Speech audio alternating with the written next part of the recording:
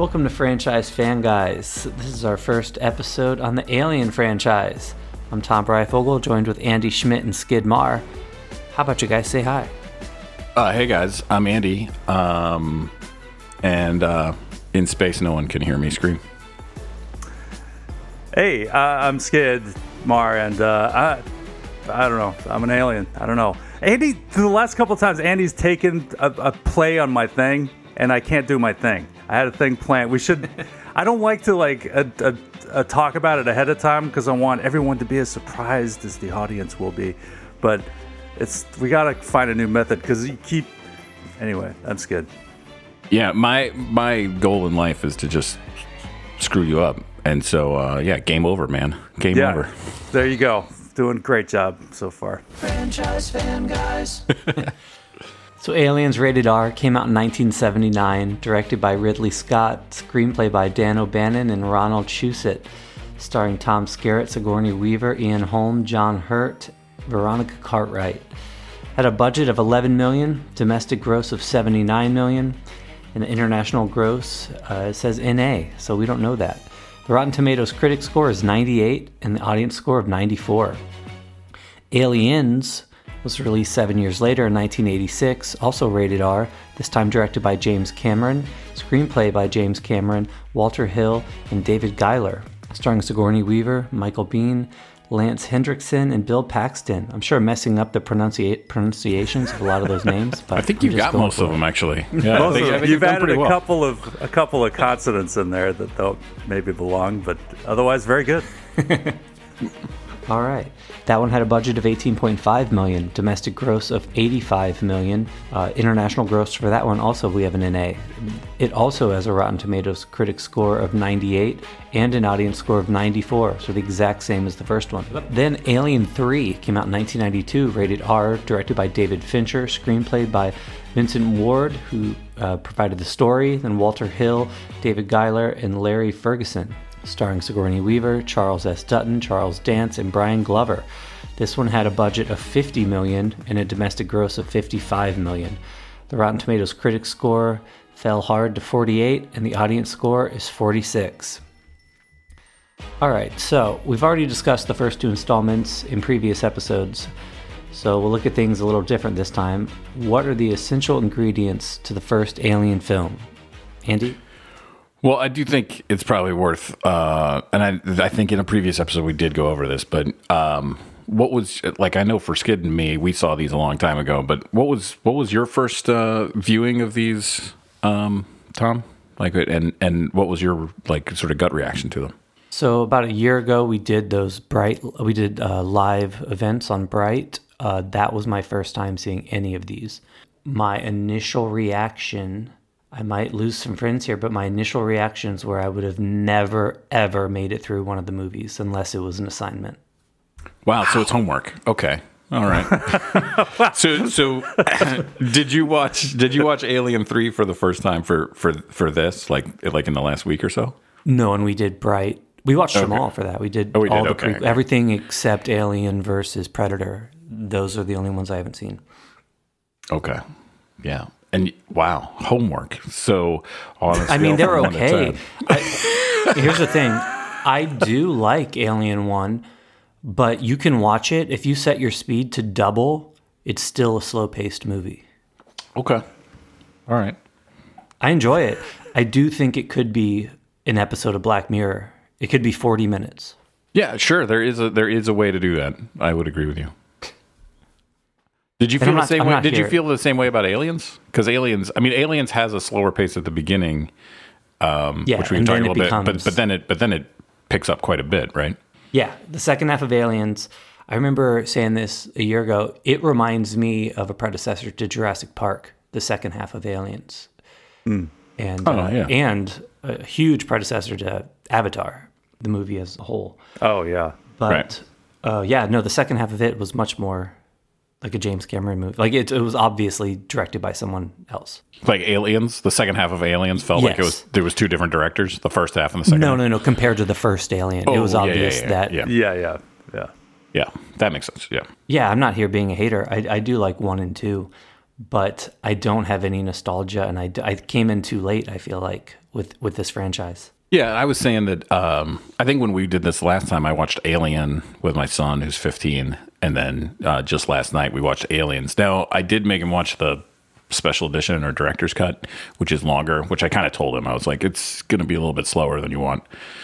And for almost about the first half of it, he was, I think he liked it, but it was slow, and he was like, yeah, we could probably take a break. And then last night we watched pretty much from when the action starts to the end, and he was like, yeah, the second half was much better for him, But I think both Alien.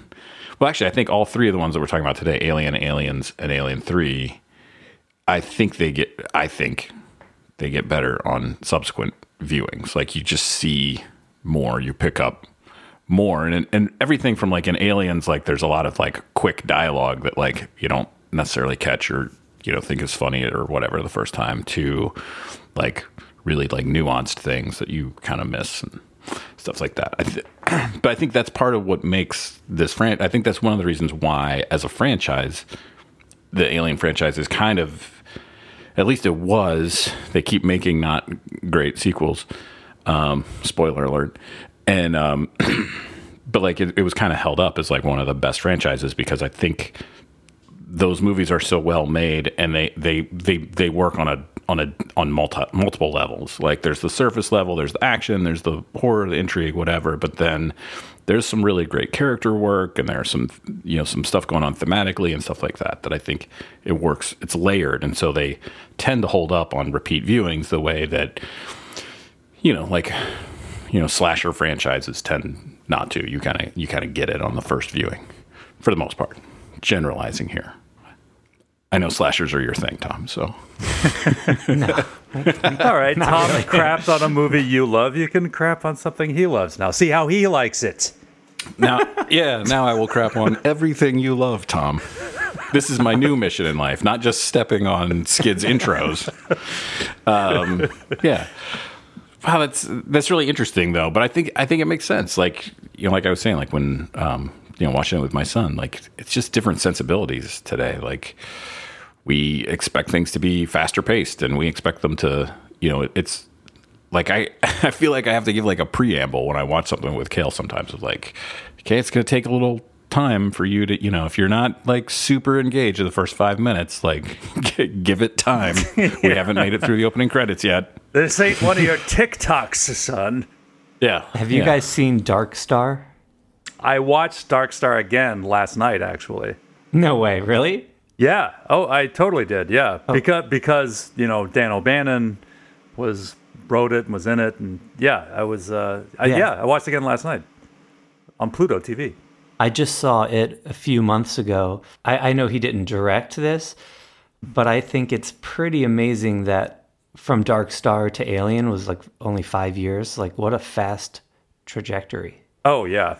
Well, Dark Star was a movie. I think it was John Carpenter's first movie that he made with Dan O'Bannon, who wrote the original screenplay for Alien.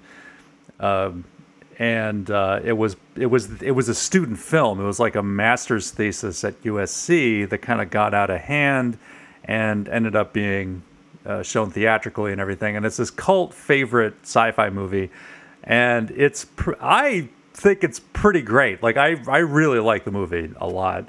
And actually, fun fact, you know who it was that actually hipped me to Dark Star in the first place? The first person who told me to watch it was Garth Ennis. He was just like, "Oh, mate, there's this movie. You ever seen Dark Star? It's this cult sci-fi movie." It's like, "Yeah, oh, no, I never heard of it." Okay, so I rented it and watched it. It's like, man, you're again spot on with the movie Rex, Garth. I love it, and it's funny. It's like a lot of the concepts that are in Alien kind of got their start, their nascence in Dark Star. Yeah, I'm adding that to my Netflix queue right now, because I have not seen it. It's really great. I mean, it is incredibly low budget, but it's incredibly impressive what they were able to accomplish with like no budget at all. And it's funny.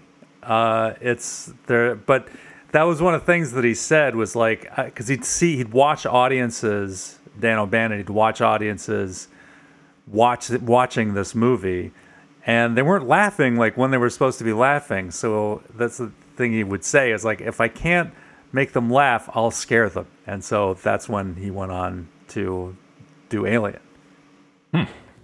That's pretty fascinating. All right, I look forward to watching that. Yeah, along with Slipstream.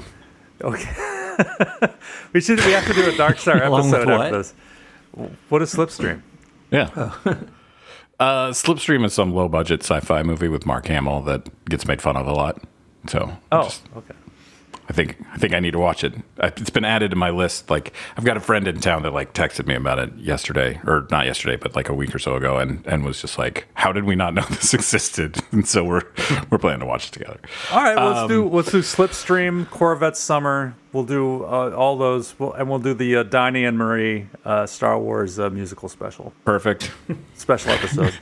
All right, so. Maybe we should get to question one, which was, what are the essential ingredients for the Alien, for the first Alien film? I would say really cool sets, very space-like music without too many, like mainly done with woodwinds. I love the music in them. I would say very slow-paced, slow build, and then very great character design for the Alien. Like without that, I don't know. Like, they did not mess up at all with the way the Alien looks. It looks amazing. So memorable imagery, I think, is the main thing. That goes more than just the first one, but just like Alien 3, I had never seen until last year, and I remember the trailer, some of the images, I do remember vividly, like mainly the one with the alien next to her face. Oh, yeah. So just very memorable imagery, slow builds, and then intensity. That's what I'd say. What about you guys? I think... Yeah, I would agree with all that. Go ahead, Scott. Yeah. Well, claustrophobia is part of it. This sort of idea that you're stuck in a particular place with this horrible thing. Paranoia, which is something that... This was an addition, too. I think that Walter Hill and the Brandywine team made to the scripts was Ash was the robot. And this is something that Dan O'Bannon was not a fan of. Like, Dan O'Bannon is just like, why did they put that in there? Why did they put the robot in there? He called it the Russian spy gambit. He's just like, I don't know, that's like, you could take that out of there. It's like, doesn't change anything in the movie. I hardly disagree. I think it's a very cool part of the movie. He said that it's a very well executed, well acted, well produced mistake. That's what he said. But I disagree. I love having that kind of unexpected secondary threat in the film is really cool. The design. I love the idea, and this is one of the things that they took from this. What I wanted to talk too about, because 1979 was such a landmark year in sci-fi, and I kind of wanted to talk about that too. Because do it. Okay, here we go. So 1977, there was a big sci-fi movie release. I don't know if you can guess what it was. Do you guys know? Of course. Exactly. I didn't hear what you said, but I think you said Star Wars. Of course. So Star Wars came out in 1977, and it took everybody by surprise. It absolutely dominated the year in entertainment.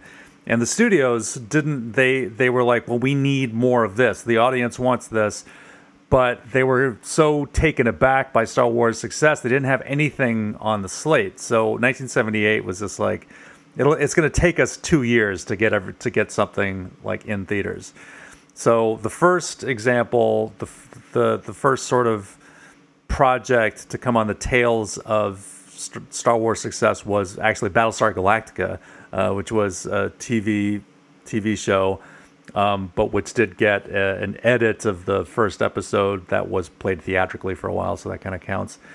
And then the first theatrical movie, interestingly, was Buck Rogers in the 25th Century, which was then made into a TV show. Both Glenn Larson I didn't know that had a theatrical release. It was initially a theatrical I remember release, the TV show of that, but I didn't. Huh. Yeah, I did not know that. I didn't remember it being in the theaters either, but it was. I've been listening to Quentin Tarantino and Roger Avery have a new podcast, the Video Archives podcast. Not to pitch other podcasts while we're doing our podcast, but it's very good, and they just talk about their time like working at the video store, and that's one of the things that we're talking about. So, but yeah, the 1979, you get this, the dam, it bursts, and you get Star Trek: The Motion Picture, you get Mad Max, you get there's a Moonraker, the first like sci-fi James Bond movie. Great.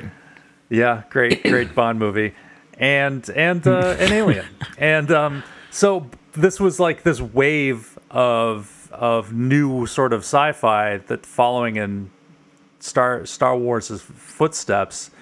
And one of the things that it takes from Star Wars is this idea of a lived-in future, something that actually really is sort of pioneered by Dark Star more than anything. This sort of working class space opera. Yeah, that's kind of like what it is. But like aesthetically, like with the design of the ship and everything, that feels like a lot of like what kind of Star Wars kind of reintroduced or introduced. So yeah, there's that, and yeah, like you can't, like Tom said, like you cannot discount the importance of the creature design by H.R. Giger. Like that was something that people, like, he was a known quantity sort of at that point, H.R. Giger, living in Switzerland, but like he wasn't famous, and like this is something that people by and large hadn't been introduced to was his very bizarre sensibility. And that was, it takes a lot. There's some like Jaws in there too. It's just like not really never really getting a good look of the creature, and having it sort of exist in like mist and shadow for so much of the movie is so effective.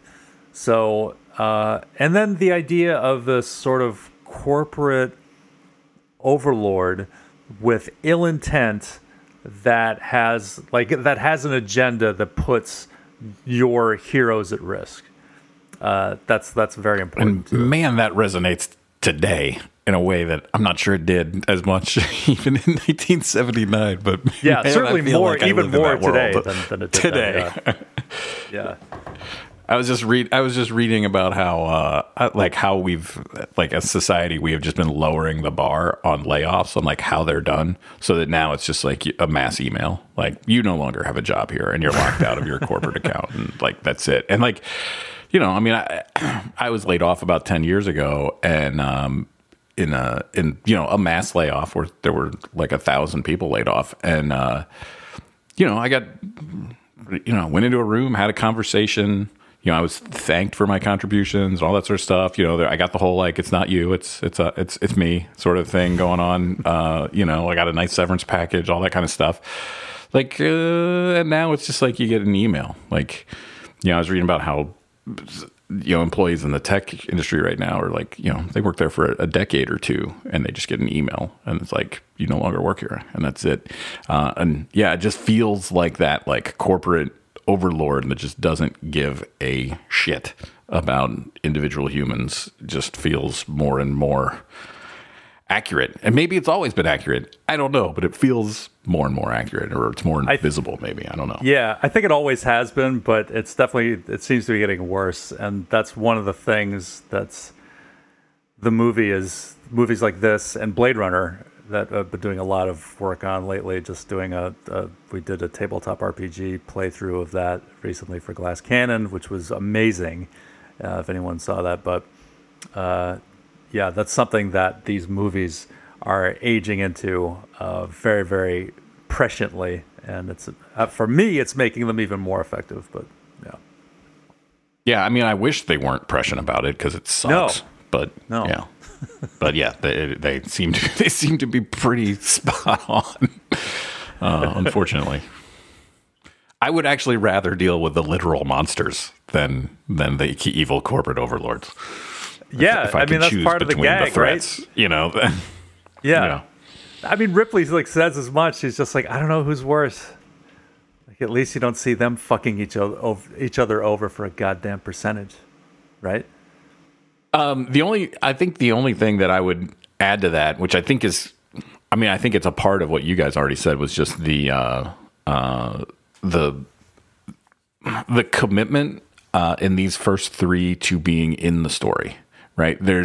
I don't think there's any place in the first three films where there's like a wink to the audience. Like it is all in there. And I know Ridley Scott and James Cameron have both spoken about like that was a thing. Like they didn't really want to use like turns of phrases of the time. They didn't want to date it that way. And, you know, like there's no callback to a line in Aliens just because it was a popular line, right? Or Alien 3, there's no callback to any of the many popular lines in Aliens. You know, they're just like, they just don't do that stuff. They stick very much to the being in character, being in the moment, being in that situation. And I think that really helps. You know, we were kind of talking about this, I think, when we were talking about Prey. You know, I think you, Skid, had said that you really liked like some of the callbacks, like the "if it bleeds, we can kill it" callback, which like that took me out of the movie because I felt like, oh, now we're talking about making movies, was sort of my take on it. Whereas these Alien movies, these first three, just stay very much in there, and there's just a commitment from clearly the entire Link crew. To being there and to making it feel as real and as immersive as they can make it.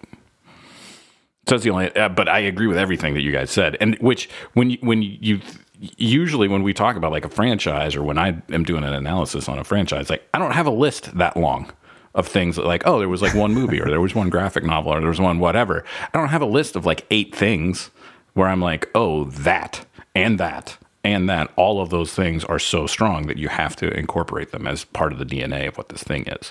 So that's like a really like impressive thing, especially for something that is essentially like a horror film that just picks people off one by one. I mean, this is not that different in theory from like a Friday the 13th movie where the kids, you know, wander off and, you know, one wanders off and then gets killed. Well, of course they do.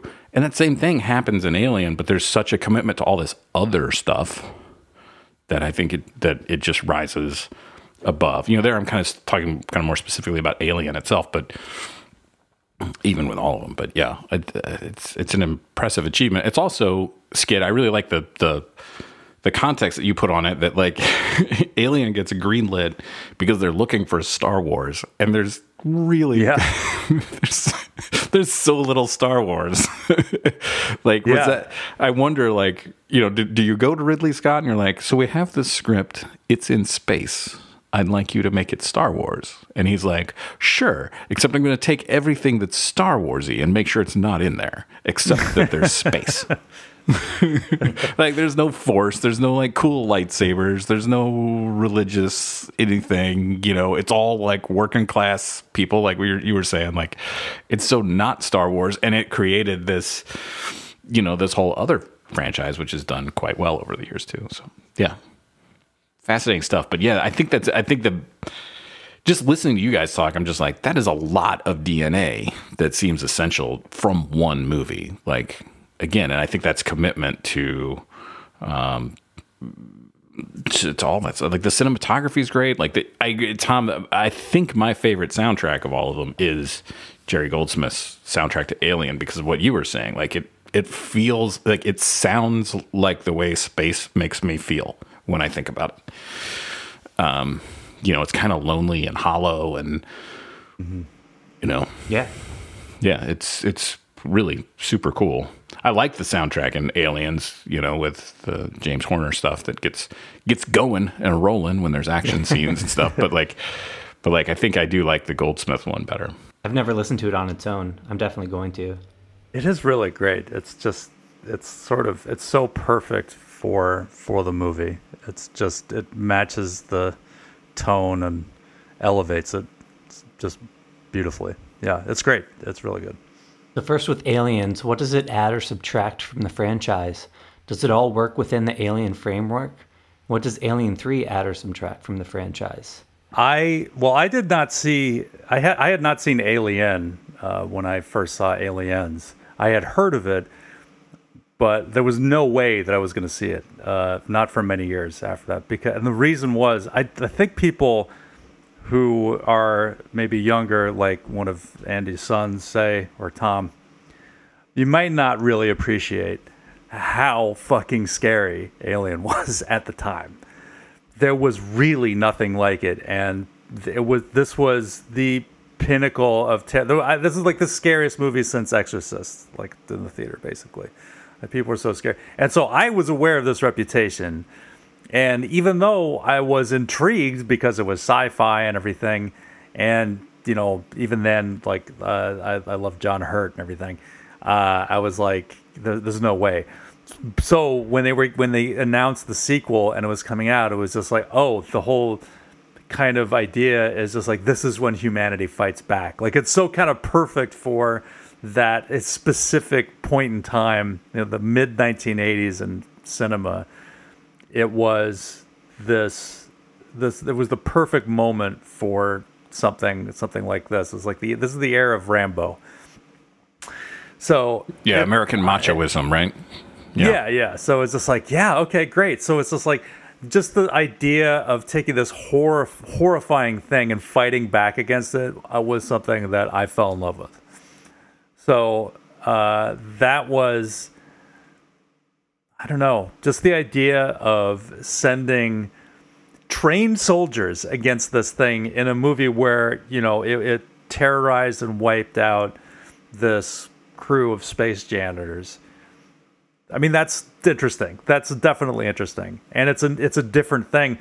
And so what the movie ends up doing brilliantly is is elevating the threat alongside parallel to raising the capabilities of the people who are fighting it in a very organic way that sort of explores and explains these creatures too. Like, it expands on their mythos while it's doing so. Watching Aliens again last night, like, I realized that, like, there really is no win at all for the humans. Like, no definitive, like, strategic or tactical or whatever win. Like, all they do is get their asses kicked. Like, there's the first encounter where they get annihilated. Like, half of the Marines get killed in that first encounter, including Apone, which is a shame because I can listen to Apone talk like probably for days on end. It sucks that you lose Apone and Frost in that attack. Those are my two favorite characters. Two of my three favorite characters. Yeah, Frost is really great. Frost is really funny. I love Frost. We're supposed to use, man, harsh language. But like, and then Hudson is just like, I don't know if you're up on current events. We just got our asses kicked, pal. But then they just really, I mean, they're smarter. And they put up like better defenses, and they're like, they become kind of better prepared. At least they're like thinking about that they can get their asses kicked. But then all that really happens is they continue to, and this is one of the things that I think gets added is not that the alien is unintelligent or doesn't seem intelligent in Alien, because there are some things that it does do where you're like, oh, okay, like it clearly knew it needed to do something different, but they become very intelligent in Aliens. Like, they cut the power. How did they cut? Yeah. How did they do that? Right? There's a lot more of like, oh, there's more going on, and it does elevate the threat. You have the more competent heroes, like you were saying, and therefore it elevates the threat of the aliens and adds, that they're intelligent, and adds that they. In the director's cut, there's the scene with the automatic machine guns. Which I think is a really interesting scene. I understand why it was cut for the theatrical release. Actually, every scene that was cut for the theatrical release, I think, was an intelligent move for the theatrical release. But I'm glad that all got put back in, because I actually really like all of it. As somebody who already likes Aliens, I enjoy the expanded, version. But I thought that scene is as close as they get to a win, when they get down to like, they had like 1,000 rounds or 2,000 rounds of ammunition, and they get down to like 10 rounds left, and the aliens stop coming just to regroup, but they're going to get you.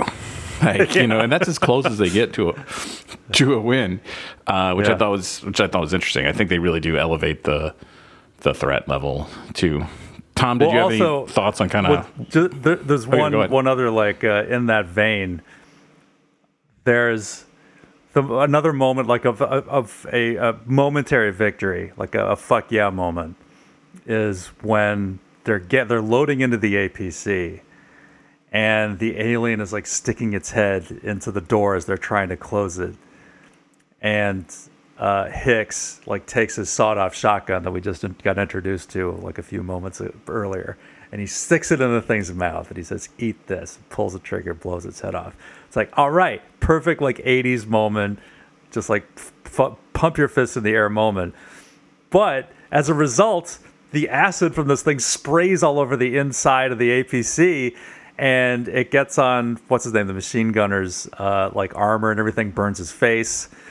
And so it's just like there's a price to pay even for that, which is so that made the movie like stick with me in a way that it wouldn't have otherwise. You know, it's just like you get those little moments. That's also one of like, those commitments to being in that world, right? Like that in Aliens and Alien, you know, in those movies, when those things bleed and that acid goes flying, there's a good chance you get hit. And if you do, like, you're seriously messed up. And in Drake's case, he gets killed.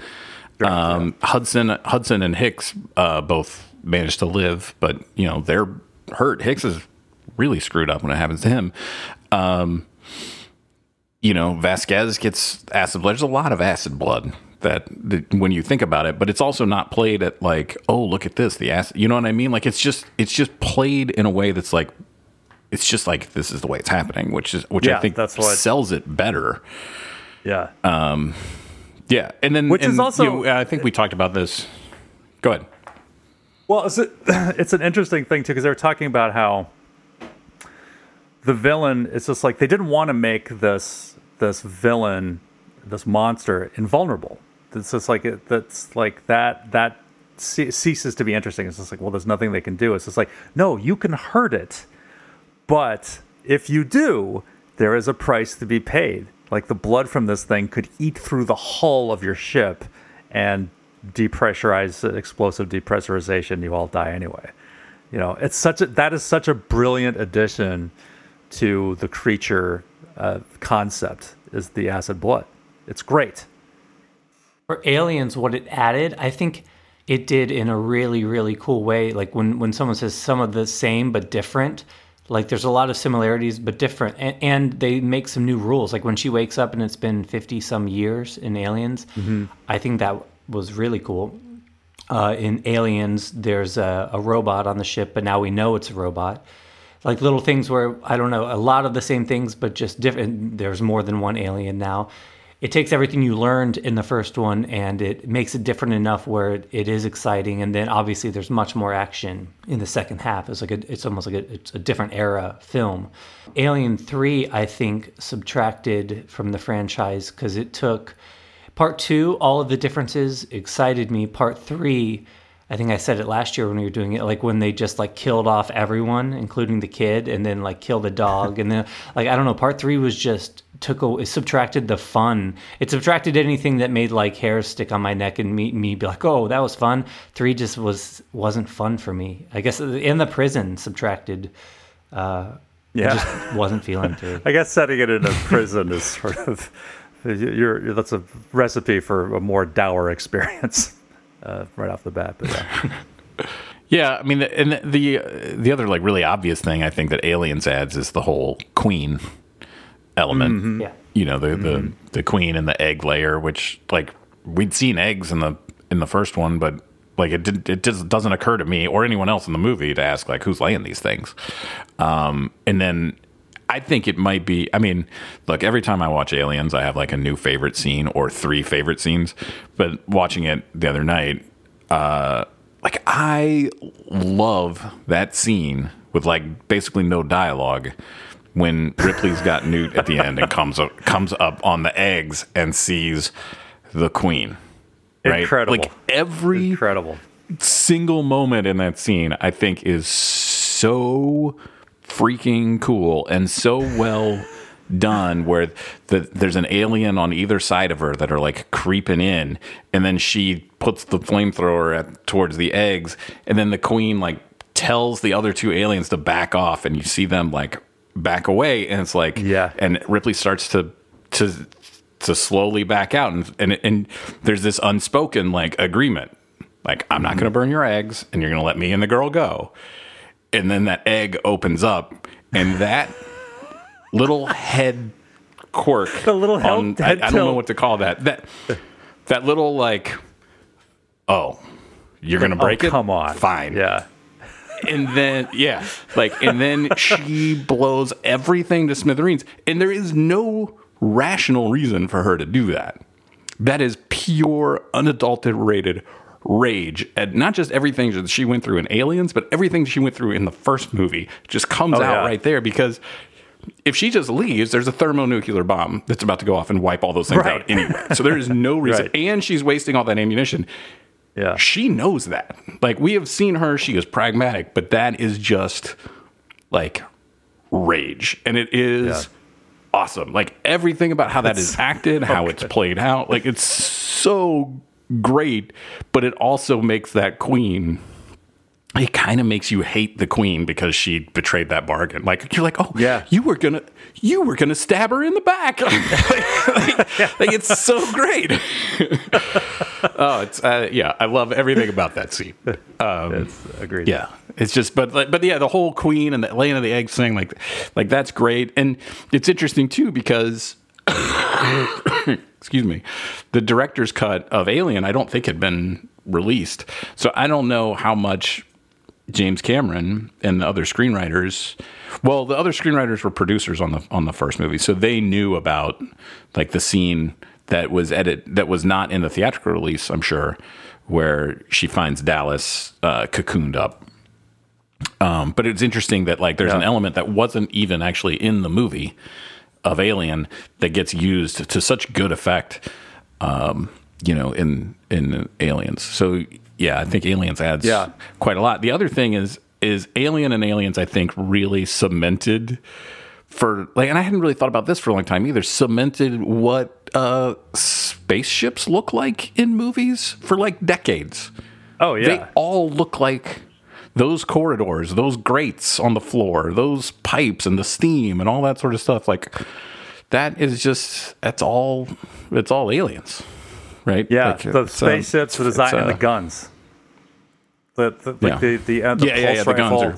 Yeah, that's huge. Hugely influential for design. Let me introduce you to a little friend of mine.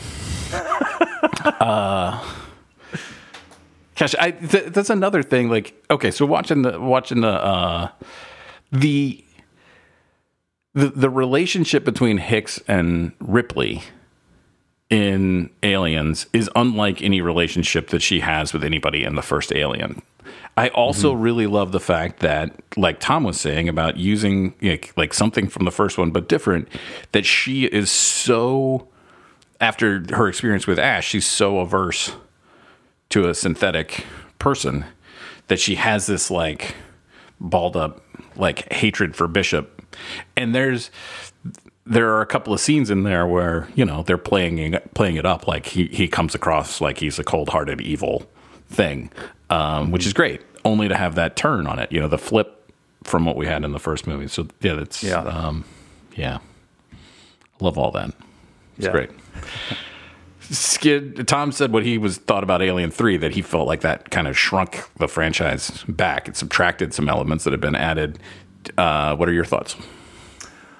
I've grown to appreciate Alien 3 more as I get older. I was working in a movie theater when it premiered, and I saw it, and I guess honestly the one thing that I took away from it that I really didn't like was just seeing too much of the alien, just getting too clear of a view.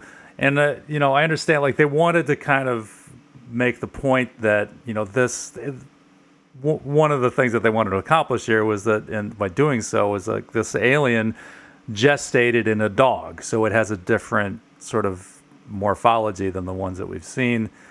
but it doesn't look very good, like with the stop motion and everything, and just like getting real clear shots of it just detracts a lot from kind of the atmosphere I think that they usually were able to establish. But I mean, like all of these movies, it is incredibly well cast, and the performances are great. I really like the setting, even though it is like pretty depressing of the space prison. I like the culture of it is a very cool, like kind of sci-fi kind of setting, and some themes that you're working with there. Yeah, I like it more as I get older, but it's definitely like my least favorite of the first three still. Yeah, I know there are more questions to talk about Alien 3, so we can get into this. Like, I'm a bit of an Alien 3 apologist, but and we'll talk about this too, but especially the special edition version of it.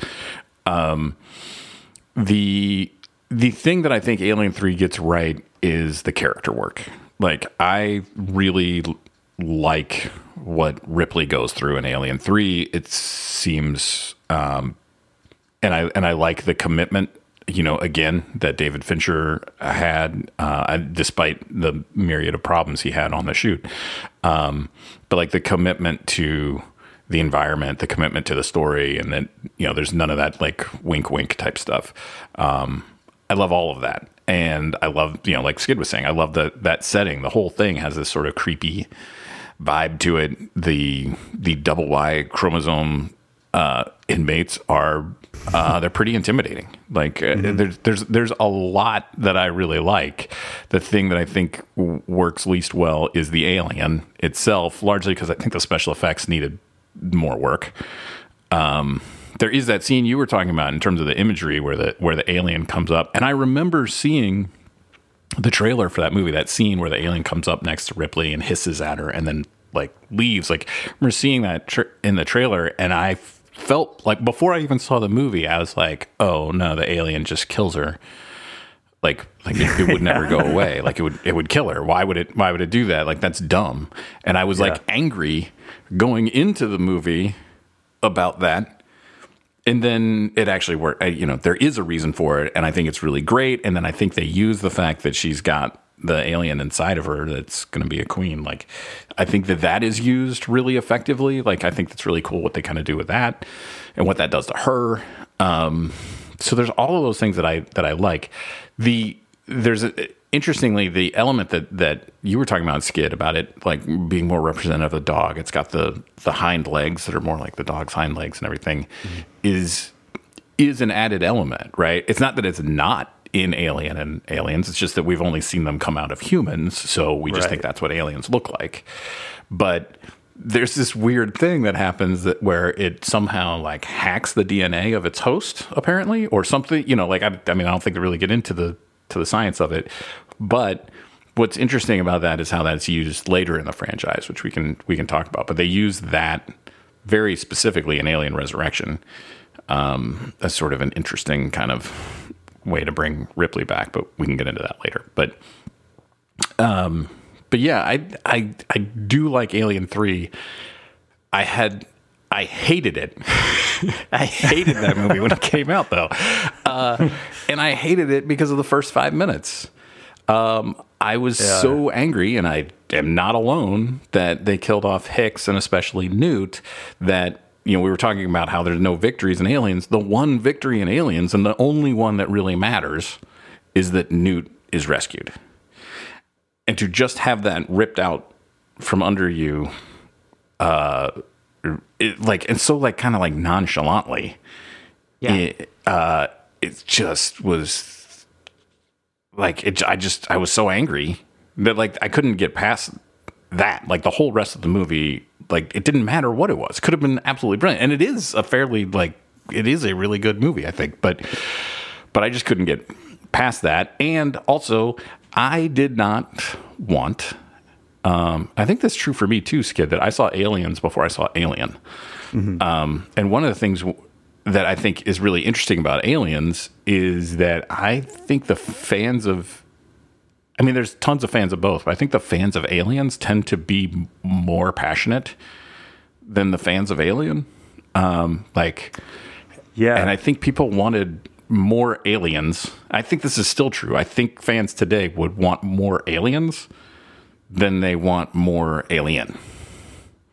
And I think that's just for whatever reason, whether it's the producers or whatever, that just, went forward with the franchise, never quite understood that the popularity of, I think Aliens is a more popular movie than Alien is. That might be controversial. I don't know. James Cameron. I think that's the case. James Cameron has directed 3 of the 4 most profitable movies of all time, so it makes sense that he'd make a more crowd pleasing movie than the first one when he was in charge. So yeah, that's I buy it, and I certainly wanted more Aliens at the time, but. Right. It does sort of shrink the threat back down, right? I mean, we're back to one alien. The inmates don't have weapons really. Mm-hmm. So everything that you were saying about how the second one, you have a more competent fighting force against them, and then therefore the aliens become more threatening. That gets kind of reduced in Alien 3.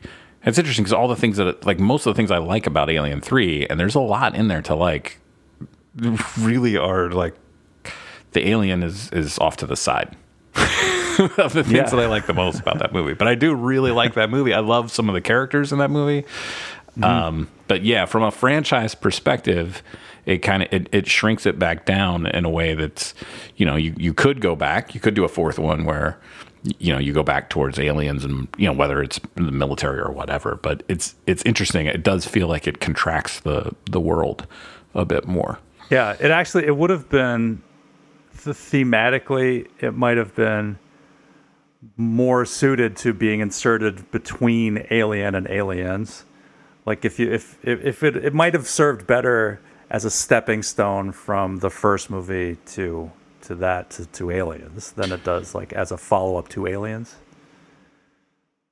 Yeah, it's interesting that you say that, because I was literally, when we were talking earlier today on this, while we were talking today, I had that same thought of like, oh, if you didn't have Aliens, Alien 3 makes a really good sequel because it eliminates the decision about killing off Hicks and Newt, right? Right. And it doesn't shrink anything back down. Like it is actually kind of it becomes bigger because the stakes for Ripley are a little bit higher because she's got the thing inside of her and stuff. Like it does, like it would make a really good part 2, but at the same time, you also need part 2 to like understand what the Queen is and all that kind of stuff. But but I see what you're saying for sure. I think if, like, in a perfect world, I think it would have made Aliens better, too. I think it would have made that movie even better, like, to have that sort of intermediary story between the two, just kind of like the more slowly kind of ramping it up to make that. It would have, I think, maybe made those moments in Aliens, like when Ripley is just, like, tearing apart the Queen's brood, it would have made it even that much more satisfying to have that other story like in between, maybe. But yeah. Well, that's it for this episode of Franchise Fan Guys. If you're a Patreon subscriber, stick around where we'll talk about the development of Alien 3, what went right and what went wrong. Thanks for listening to Franchise Fan Guys. Alien, episode 1 of 5. Please write a review and give a 5-star rating wherever you listen to podcasts. Intro music by Tom Breyfogle and John Harvey. To connect, visit franchisefanguys.com, at franchisefanguys on Instagram, and at guysfranchise on Twitter. Franchise Fan Guys.